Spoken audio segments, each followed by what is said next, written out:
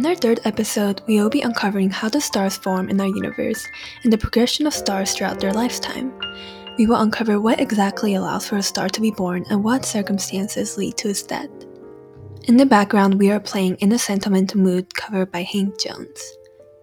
If you ever have gone on a camping trip or stayed overnight in nature, you probably have seen the night sky lit up with thousands of stars. This is becoming a rare sight. As more and more cities are developing and we pollute the night sky with light, we forget just how many stars are out there in space. There's one star that we see almost every day, the sun. Sometimes we classify our sun in a different category than stars, since we only see stars in the nighttime and the sun during the day. However, this is because the light of the sun during the day blinds out the other stars that are present in our skies. Only during the night are we able to see the stars present in our galaxy. The sun appears much brighter than them only due to the sheer closeness, not its strength or size. The sun is actually quite an average-sized star, and there are millions of stars near our solar system that are millions of times stronger than our own. The largest known star in our Milky Way galaxy is the Pistol star. It was discovered in 1990 in the center of the Pistol Nebula, and it is 10 million times stronger than our sun. Now we understand that our sun is just one out of the billions of stars that exist in our universe. We also understand that their strengths vary. So how do stars exactly form, and how do they develop differently from one another? Stars are considered to be the fundamental building blocks of a galaxy. They are not scattered randomly throughout the universe, but rather form patterns in galaxies such as the Milky Way. Just as the planets rotate around the sun, the stars rotate around the Milky Way center, which is thought to each contain a supermassive black hole. After the Big Bang, clouds of dust and gas started to gather due to the force of gravity. Slowly, through billions of years, the dust and gas combined together to create new elements as well as form bigger and bigger structures. These dust clouds can each create nebulas, an interstellar cloud of dust, hydrogen, helium, and other ionized gases. As more gases collapse due to the growing forces of gravity, the center heats up and creates a core. This developing star in its beginning stages is called a protostar, and its mass will attract more molecules that will eventually create bigger and bigger stars. Our sun was once a protostar 50 million years ago. The sun is currently at its mature stage and would so for approximately 10 billion years. The Pistol star, as we discussed, is only approximately 4 million years old and would remain stable for 1 to 3 million more years. Since the Pistol star is much bigger than the sun and other stars, it has a significantly smaller lifespan and will cease to exist in a giant supernova. Bigger stars last shorter than their average size or smaller counterparts due to how stars use up their energy. Stars are fueled by the nuclear fusion of hydrogen that form helium in the core.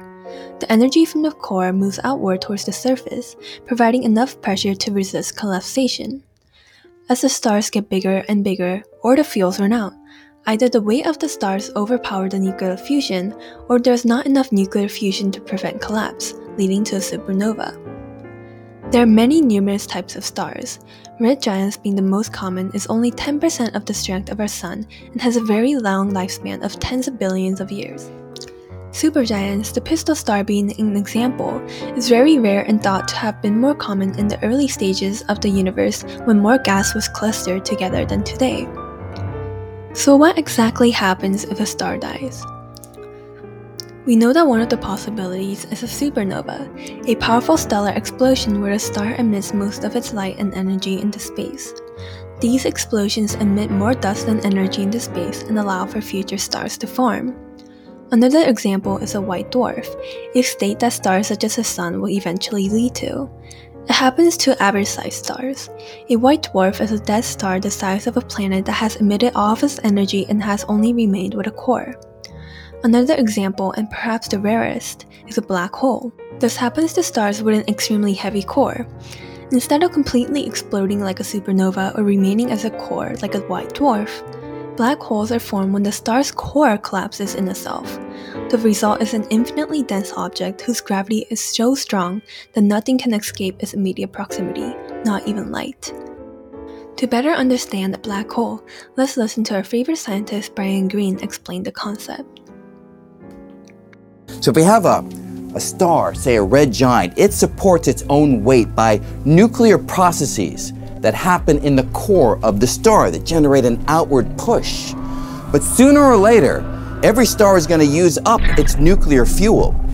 And when it does, there's nothing that can push outward any longer, so the star begins to implode in on itself, getting hotter and denser, ultimately giving rise to an explosion that happens and ripples outward toward the surface of the star. And when it gets to the surface, that explosion will blow off the surface of the star, and what remains is a tiny, dense core that can no longer support its own weight, so this core will collapse into a black hole. Although hypothetically predicted, scientists do not actually have any hard evidence and photographs that will allow us to know for sure that this black hole exists. We also do not understand how exactly it works and how it consumes matter. There are also theories that the mass that the black hole consumes is ejected out of a white hole. We also know from previous episodes that the forces that govern our universe tends to break down within the black hole, and understanding it and discovering one for ourselves will be revolutionary to the world of science. That is all for our next episode, which will discuss black holes and the mystery surrounding the phenomenon. Thank you for listening, and tune into future episodes where we will discuss more cosmological mysteries and uncover the universe's secrets.